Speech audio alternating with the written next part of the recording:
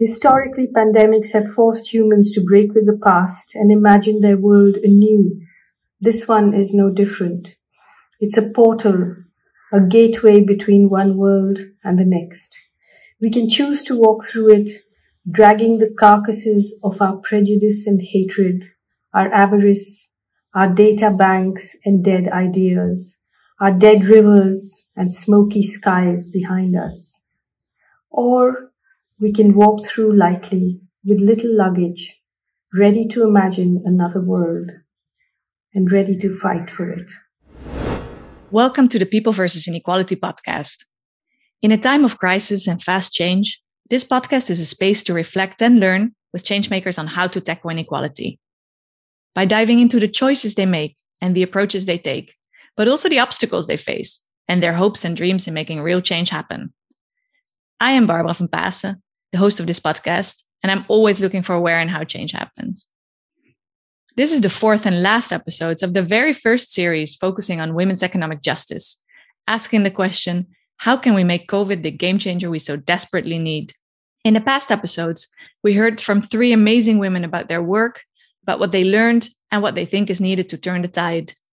Today, we look back on their stories and what new insights and strategies we can take with us moving forward. I will not be doing this alone, but with yet another three amazing women who are joining us on this journey to reflect on how to tackle inequality. So grab a coffee or tea and listen in on the conversations. Today, we have a pretty impressive lineup with some of the brightest thinkers on women's economic justice and the world of changemaking. You will hear Armine Ishkanian, Associate Professor in Social Policy at LSE and the Director of the Atlantic Fellowship Program. You will also hear Gnaila Kabir, Professor of Gender and Development at LSE. And last but not least, Joki Jehu, longtime organizer, feminist, and the Pan-Africa coordinator of the Fight Inequality Alliance.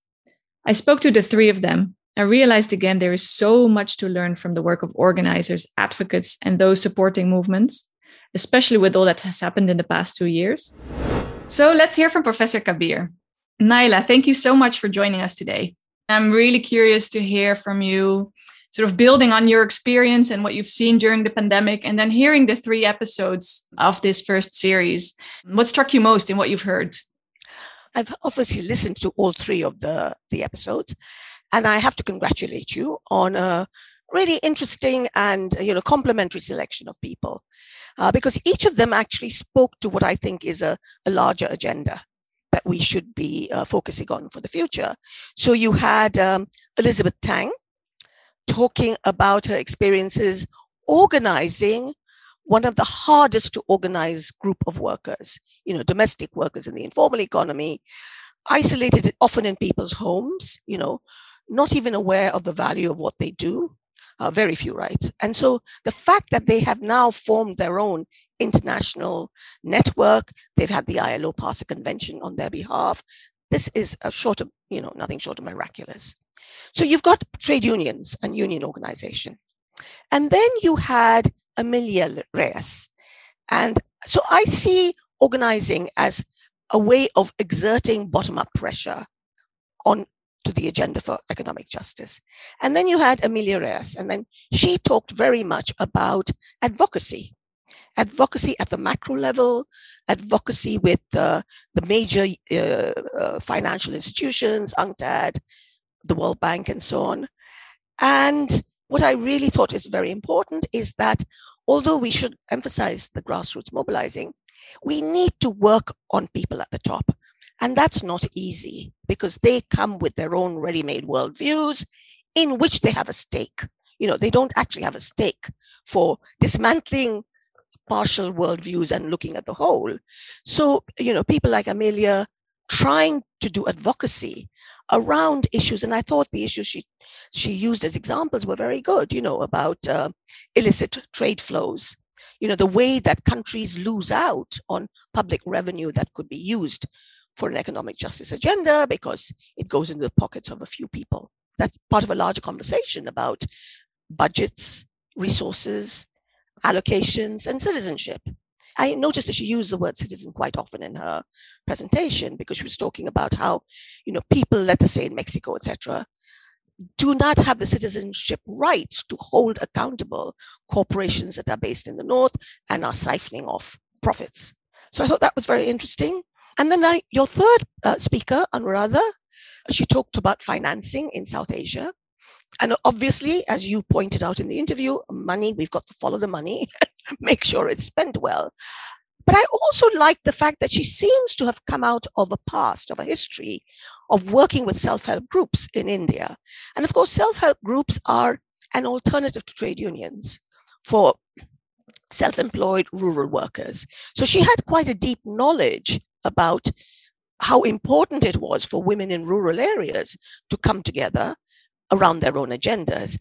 And she also spoke quite interestingly to the start of Amelia's conversation, which was her experience and why she decided to go into this macro level advocacy, which was going to Guatemala and talking to these indigenous communities who had been sent pigs by a well-meaning donor, and the pigs ate more than the family.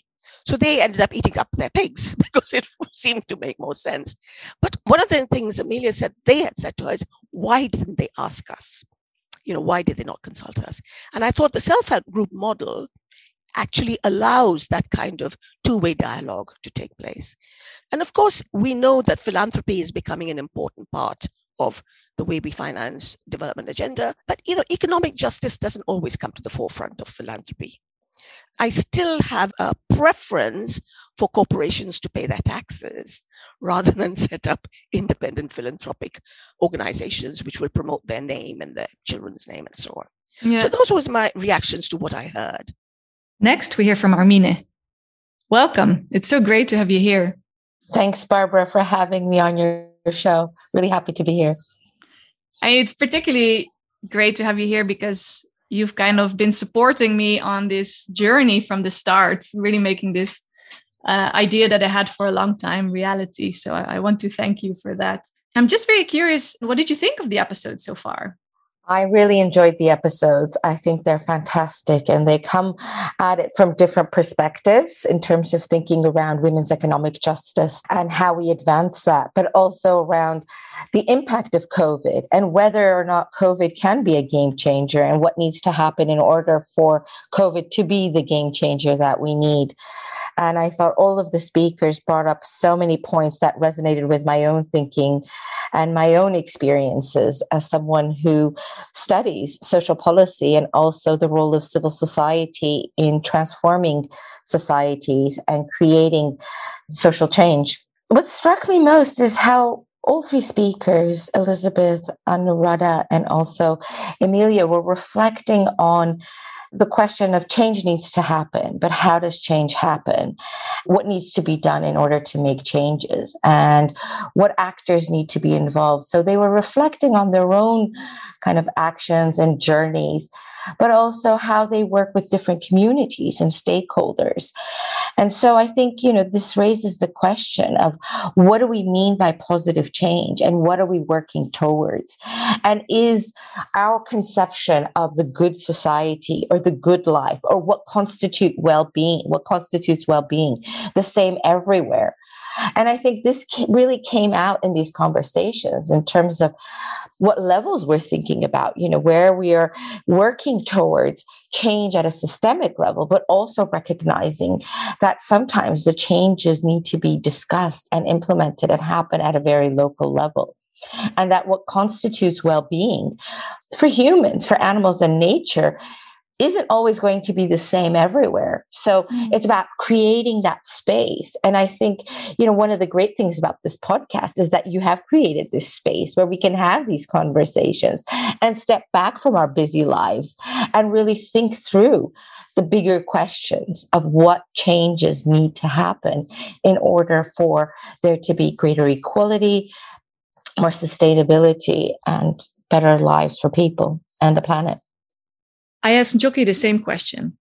Building on her experience challenging inequality in many different ways, what struck her in the 3 episodes?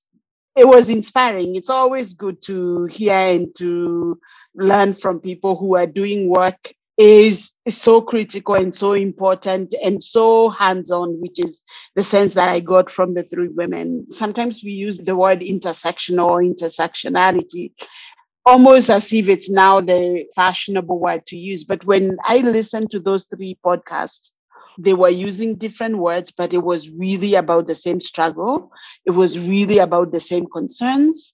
And it was about an indictment of a system that is very, very much dependent on women in terms of how it makes it and how the system makes it and uses women's labor and kind of adds to women's burdens in order to survive and to succeed. So it was really quite a powerful experience to listen to those three amazing women who taught almost non-matter-of-factly about the work that they do.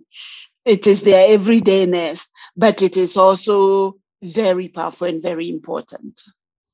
Yeah, thank you so much for sharing that. And that was really also my sense, having those conversations and then again listening back, how grateful I am also of people doing this work. Yeah, just how important it is. I think the conversations both showed the urgency of the issues that has become very clear and has also grown probably in the past period, but also the hard work that comes with it and how much of that is needed. And how much women's work and contributions are really undercounted and unappreciated. I think that these issues are really important and the conversations are quite important because we do also derive inspiration, like listening to those three women. It's important that also those conversations happen. And I'm glad you're doing the podcast because it's another way to confront and to deal with this and to learn and to really think about what is it that we're doing, what kind of a world are we living in, and what do we need to do to make it just and to make it a place that we enjoy, not just in small snatches, but along the way in many, many places. Something that stood out for all three guests, as it did for me, is the importance of participation and representation. It seems like such an obvious principle for decision-making and tackling inequality, yet it happens so little in practice. So what can we do? Being humble, listening, ensuring visibility, and being mindful of intersectionalities are some of the ideas that came up in the conversations. I think what I took away is that despite the fact that they're working in different sectors and different organizational formats, all three women were committed to participatory forms of working. And they were willing and able and committed to listening to different voices. So, they were talking about how they were working with their, the communities, but also working with policymakers at the national and international levels, and really not working in the way that we've seen so often, where, an organization, however well-intentioned, decides to take an action without consulting the communities that they're aiming to help. And Anuradha also in her episode was talking about, the need of talking to local communities and asking people. And you think this is something so basic, right? Right. And yet it doesn't happen. And I think this is why, we need to think about the how, the processes, right? If we say we want to achieve more equitable, fairer, more inclusive societies, it's not clear how we are going to get there. But unless we involve the people in that conversation, in the agenda setting and decision making, I think we're just going to end up reproducing some of the same problems that we've seen. Mm-hmm. So it's really around thinking around prefigurative politics and prefigurative practices. We say another world is possible, but how do we get there? How do we create that world? And I think one of the ways, and this has been, this is not a new idea, is that we involve everyone in that conversation. We allow for that space where creativity can flourish, where new ideas can be discussed and articulated, experimented with and advanced. And so I found all of the women that you interviewed grappling with that and thinking about their own role, about their own access to power, but also about their actions day to day and, in terms of the work that they're trying to achieve. The story about the pigs struck me because I think it's another example of how women's knowledge, women's needs, people's self-agency is often underestimated. That somebody can come and look at a community and decide, I want to help, and then say, this is what I'm gonna do to them, and not consider whether it is helpful, whether it's adding to the burden that women already have, whether it is appropriate. There's so many questions. I'm really glad you brought up the point of visibility. It resonates again with work that I've done and research that I've done around policy making and representation and recognition.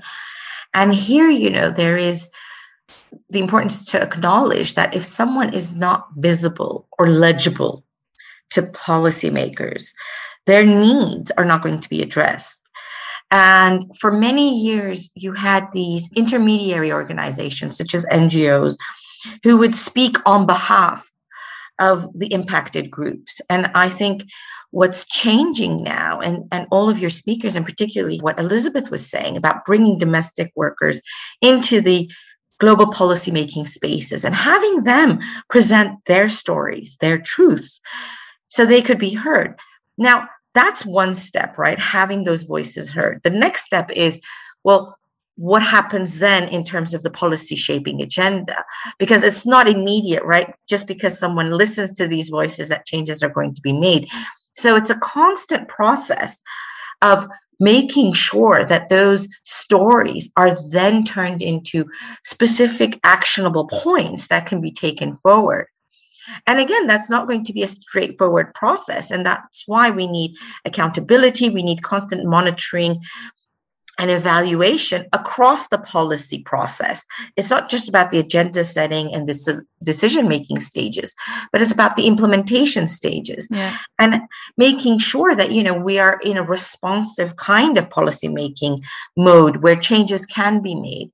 And so I thought Elizabeth's work in terms of first mobilizing the domestic workers and creating space for them to think about what and articulate what their needs are, but then helping them come into those spaces and present those needs. Maybe we should talk a little bit about intersectionalities. Mm-hmm. I think in two ways, in the sense that clearly a lot of these issues are very interlinked, but also the conversations really show how some women are harder hit than others, right? I know that Elizabeth said to me, they're domestic workers, already not very well recognized and appreciated by many. They're women and often they're migrants. I mean, so they're kind of stuck. They have these triple discriminations against them, making the work really hard. So these intersectionalities are really important to understand and address. How can we take that agenda forward? How can we, make sure that these issues are on the agenda and that we actually we take an intersectional approach to women's economic justice? We move away from monocategorical ways of seeing the world, these dichotomous ways of seeing the world, and understand that everyone is a bearer of multiple identities. But some of these identities simply reinforce their subordinate position. So for me, I do research, I'm not a practitioner, I'm a teaching practitioner, but, a lot of my work has been very much about what injustice looks like at the intersection of inequalities. And I think there what we have to acknowledge is that if we talk in terms of single homogeneous groups, we will inevitably serve the interests of the most privileged within that group. We did a study with indigenous groups in India, the Adivasi community. See, Adivasi communities are possibly the most marginalized group in India, but they have their own internal inequalities. And gender is one of them. So when we talk about giving Adivasi groups collective rights to govern themselves, we have to also be careful that the rights of individuals within those groups are recognized. So I think an intersectional approach is constantly about balancing group identities with the internal inequalities.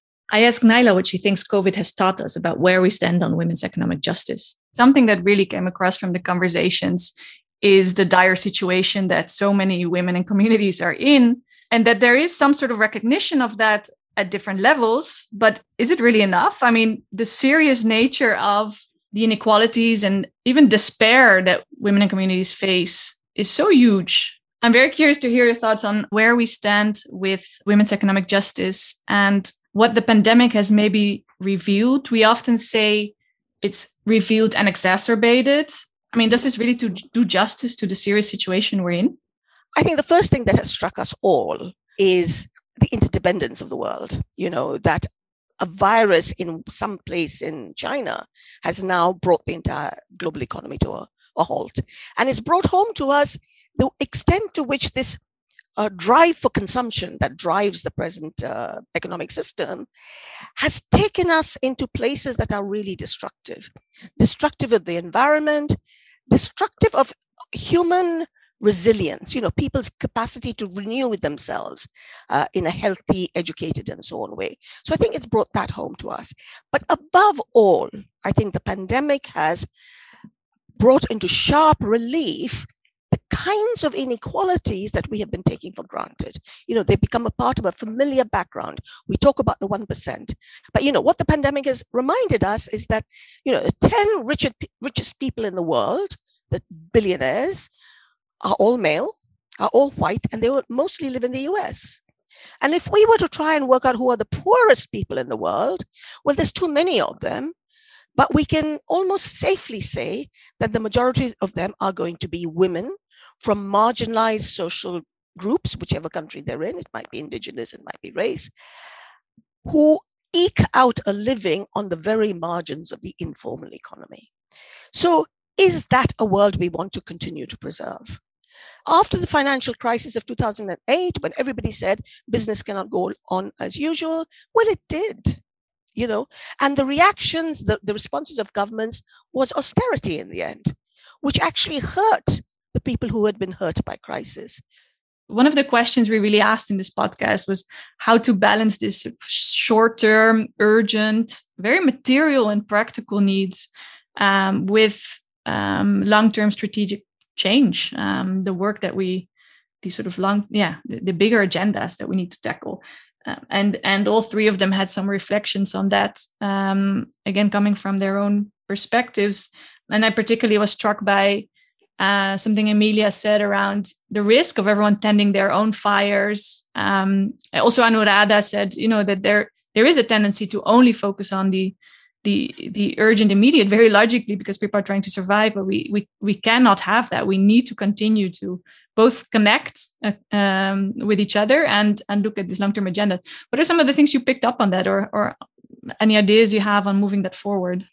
I think those were some of the most important reflections in the conversation and really highlighted the impact of COVID on all of us, right? I think we're all exhausted. We're all run down by what we've experienced in the past 18, 19 months. And these are real challenges. If you see someone is hungry, you cannot ignore that and say, well, actually, I'm working to smash the patriarchy, you know, right. Just wait. I think the whole idea is, how do you balance that? And how do you make space for the much needed meeting of immediate needs, but also the structural work that needs to happen in order to achieve systemic transformation? And I think all of Elizabeth, Emilia, and Anuradha were all reflecting on that. And I was listening to them and thinking, yes, this is a big challenge. And I've seen this in my own work in communities, for instance, in Greece, that were providing assistance to migrants, but also recognizing that sometimes when you do this work, it takes away from your energy and the time that you need to do the more structural work. I don't have an answer to this, right? I think what we need to do is perhaps do a bit of reflecting on how we divide the labor in terms of who does what and when, because otherwise all of us will become tired and exhausted in this process. And I think you reflected on this need for self-care. I think this has come out, and particularly for women who take on, you know, the social reproduction, the care in the home, but also in terms of working towards societal change, it runs you down. And so how can we divide this up so that not all of us are doing all of this work all of the time, and think about who does what.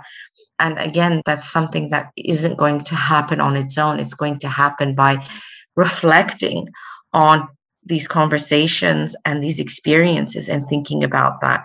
So I'm glad, we're thinking about this and acknowledging it. And I think self-care is absolutely essential, because otherwise we burn out, and that helps no one. There's a difference between short-term and long-term, and absolutely urgent and, broader strategic concerns. So when something is absolutely urgent, it's absolutely urgent, and there's absolutely no getting away from it. It's non-negotiable. You need money to feed your kids. You need to pay your rent. All of that is urgent.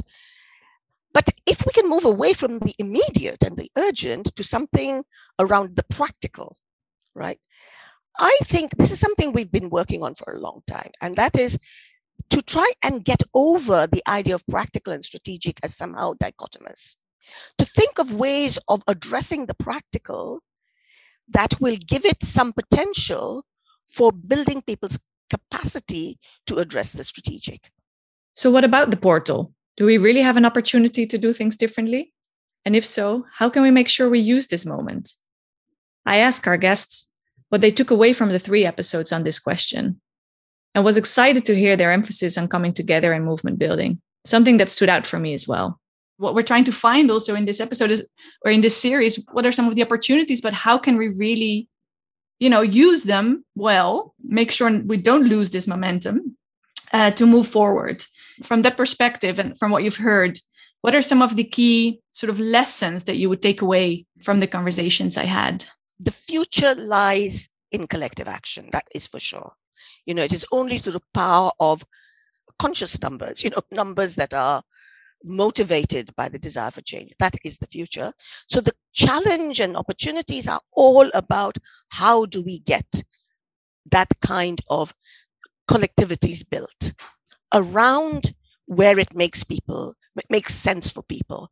So I noticed that Elizabeth Tang talked about how under the present circumstances, they're having to think of practical support for their members. And this is not something that her union is accustomed to doing because they're about advocacy.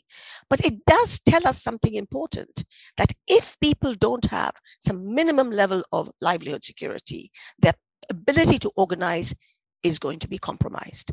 If the only thing that stands between you and hunger and your children's hunger is your ability to work, you're not going to jeopardize that form of work, in any way by asking for more, demanding or bargaining. So for me, that practical element is very key. And so that takes me to what is being advocated for at the global level more strongly now than ever, is the issue of a global social floor. I think if we are to have a future where everybody lives with dignity, works with dignity, we're not going to assure labor rights overnight.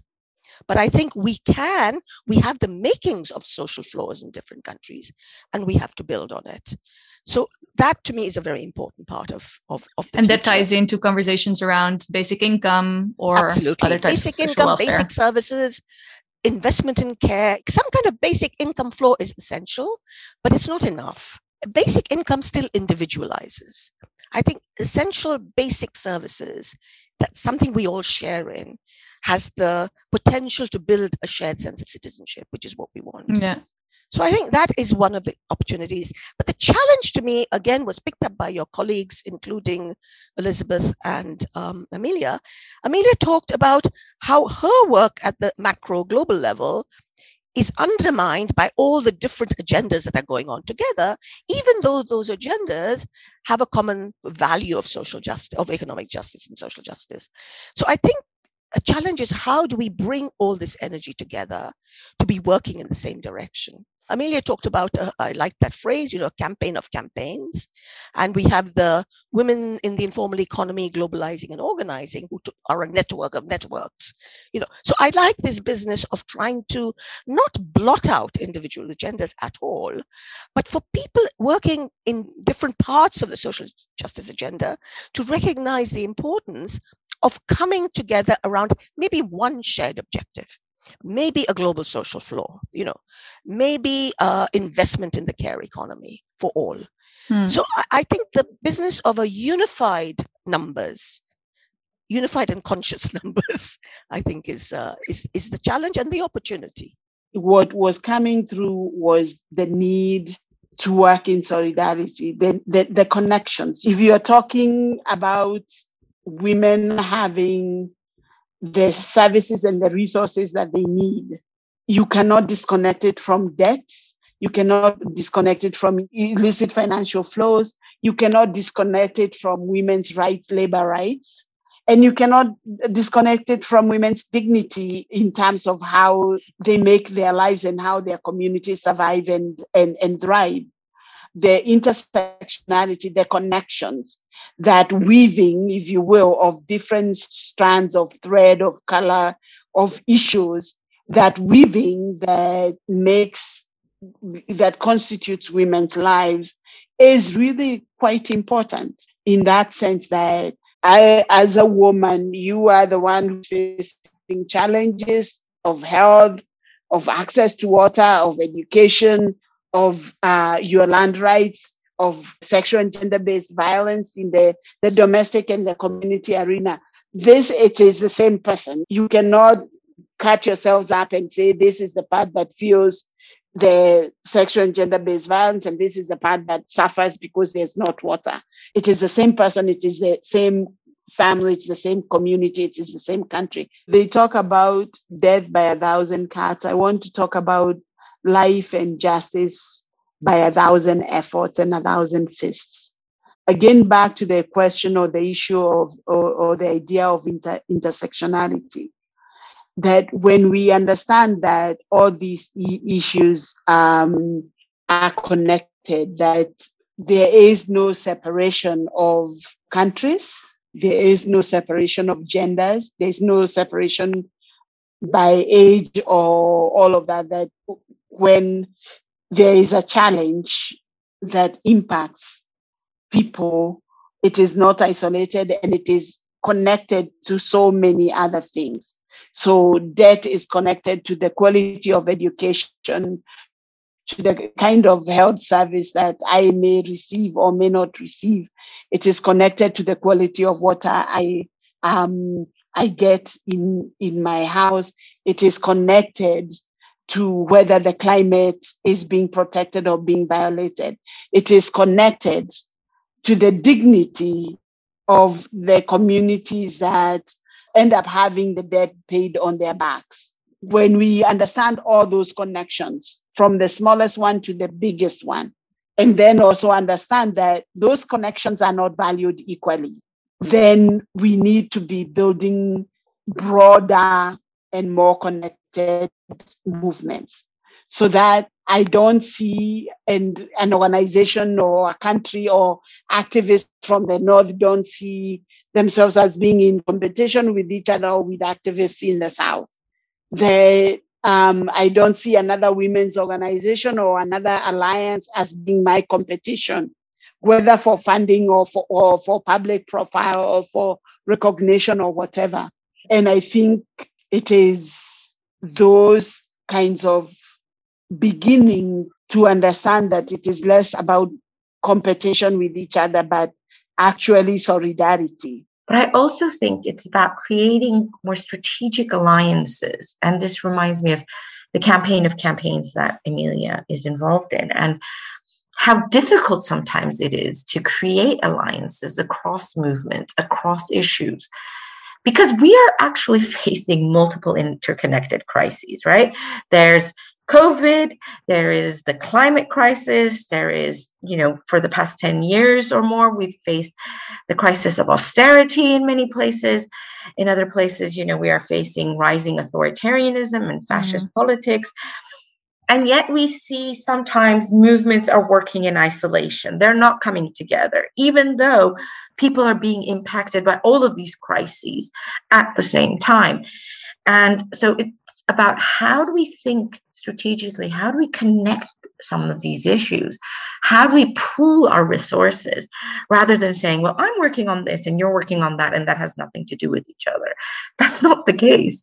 It's about how do we think more creatively and holistically? And I think that is a challenge.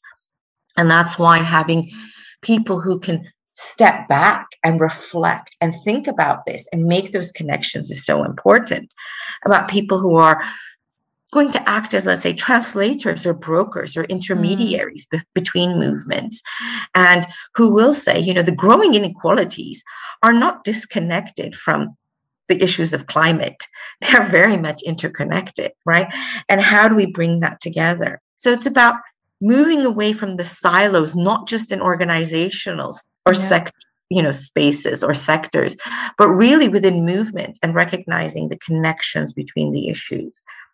And, if we want to see changes happening, we need to start being those changes ourselves and challenging ourselves to think beyond a single issue. As an academic who does research, I'm always mindful about what is the point of my research? How do I take my research and communicate it? And not only communicate it, but also make sure that it's useful to people, to communities. And rather than, in a silo or in some ivory tower. And so I think this is really important to talk about the types of knowledge that we create, moving beyond knowledge inequalities and epistemic injustices, and making sure that we are ourselves reflecting about our own responsibilities to work with others, to have those conversations, right? You can't sit and wait. Well, I'm just going to sit and wait for some NGO to come and talk to me. No, you initiate that and you have those conversations. And it's difficult because, again, we have, kind of gone into very adversarial relationships. And I think we need to move beyond those adversarial relationships and find the spaces and create the opportunities to have these conversations. How can we imagine a different world as part of our strategic reflections? We need to step back and reflect and think about that in order to imagine and create. We need to marshal our capacities. And I recognize, we've been talking about this, the challenges of doing that. And perhaps it is about thinking strategically, not trying to do everything, but finding where is our niche, right? So, and all of the interviewees reflected on that, with Elizabeth saying, well, my skill is as a trade union organizer, and that's what I do best. That's what I can do best. Maybe someone else can do the service delivery work while I do what I do best. And Amelia was talking about her role. So I think here it's about recognizing, again, our own capacities, our own power, but also our own limits, about what we can do without burning out and what we can do well together with others. As we look at how to move forward, I ask all three what gives them hope from what they've heard and from their own experience. I am hopeful, because that's a word I wanted to take away from those three conversations, is if we want to talk about mobilizing and organizing, hope is key. And I think, forms of theory that are totalizing forms of power don't do us any good, because they blot out the possibility of change. So my hope coming out of this pandemic is that it is so global. It is so pervasive. It has affected each and every one of us. And we all recognize, those who are more privileged, that we are living in the midst of precarity, harm, oppression. Will that, be a kind of wake-up call to the people who have the power to make change happen? So, yes, it's dire. It couldn't be worse. And I think, people like the domestic workers, we've suddenly realized those workers that we take for granted actually have nothing to fall back on. They rely on us for their daily living. So it's the sheer direness of the situation. I hope therein may lie the hope for the future. I reflect and think a lot around, in my own work, around agency and power. And I think, there is this sense of, hopelessness brought on by everything that's happening. But we also need to hold on to recognizing that we are the change. We are the change makers that we were waiting for. And as you mentioned, the pandemic has also highlighted examples of solidarity, of women's solidarity, of emergent agency. When I think about agency, I'm reminded of the work by Emmy Bayer and Mish, who talk about one of the most important forms of agency is projective agency. That means the ability to imagine, what you want to achieve, and then start working towards that, right?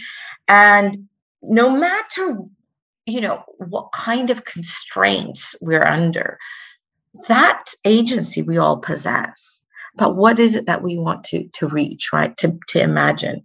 The projective agency, I think, is really important. And the pandemic, for all of the harm it did, it also gave me a sense of recognition that, change is possible. We can do things differently. And all of your speakers also reflected on this, about learning to organize in a digital way, about recognizing that, we can connect without having to get on a plane and travel. We can connect with one another in different places. We can do things differently, digital working and so forth. And I think that's an important learning. I think another important learning, at least for me, was, we don't need to constantly be buying things. We can do with less, and challenging the hyper consumerism. That's a key element of capitalism that drives some of the problems that we're seeing. So it's really about saying, change is possible.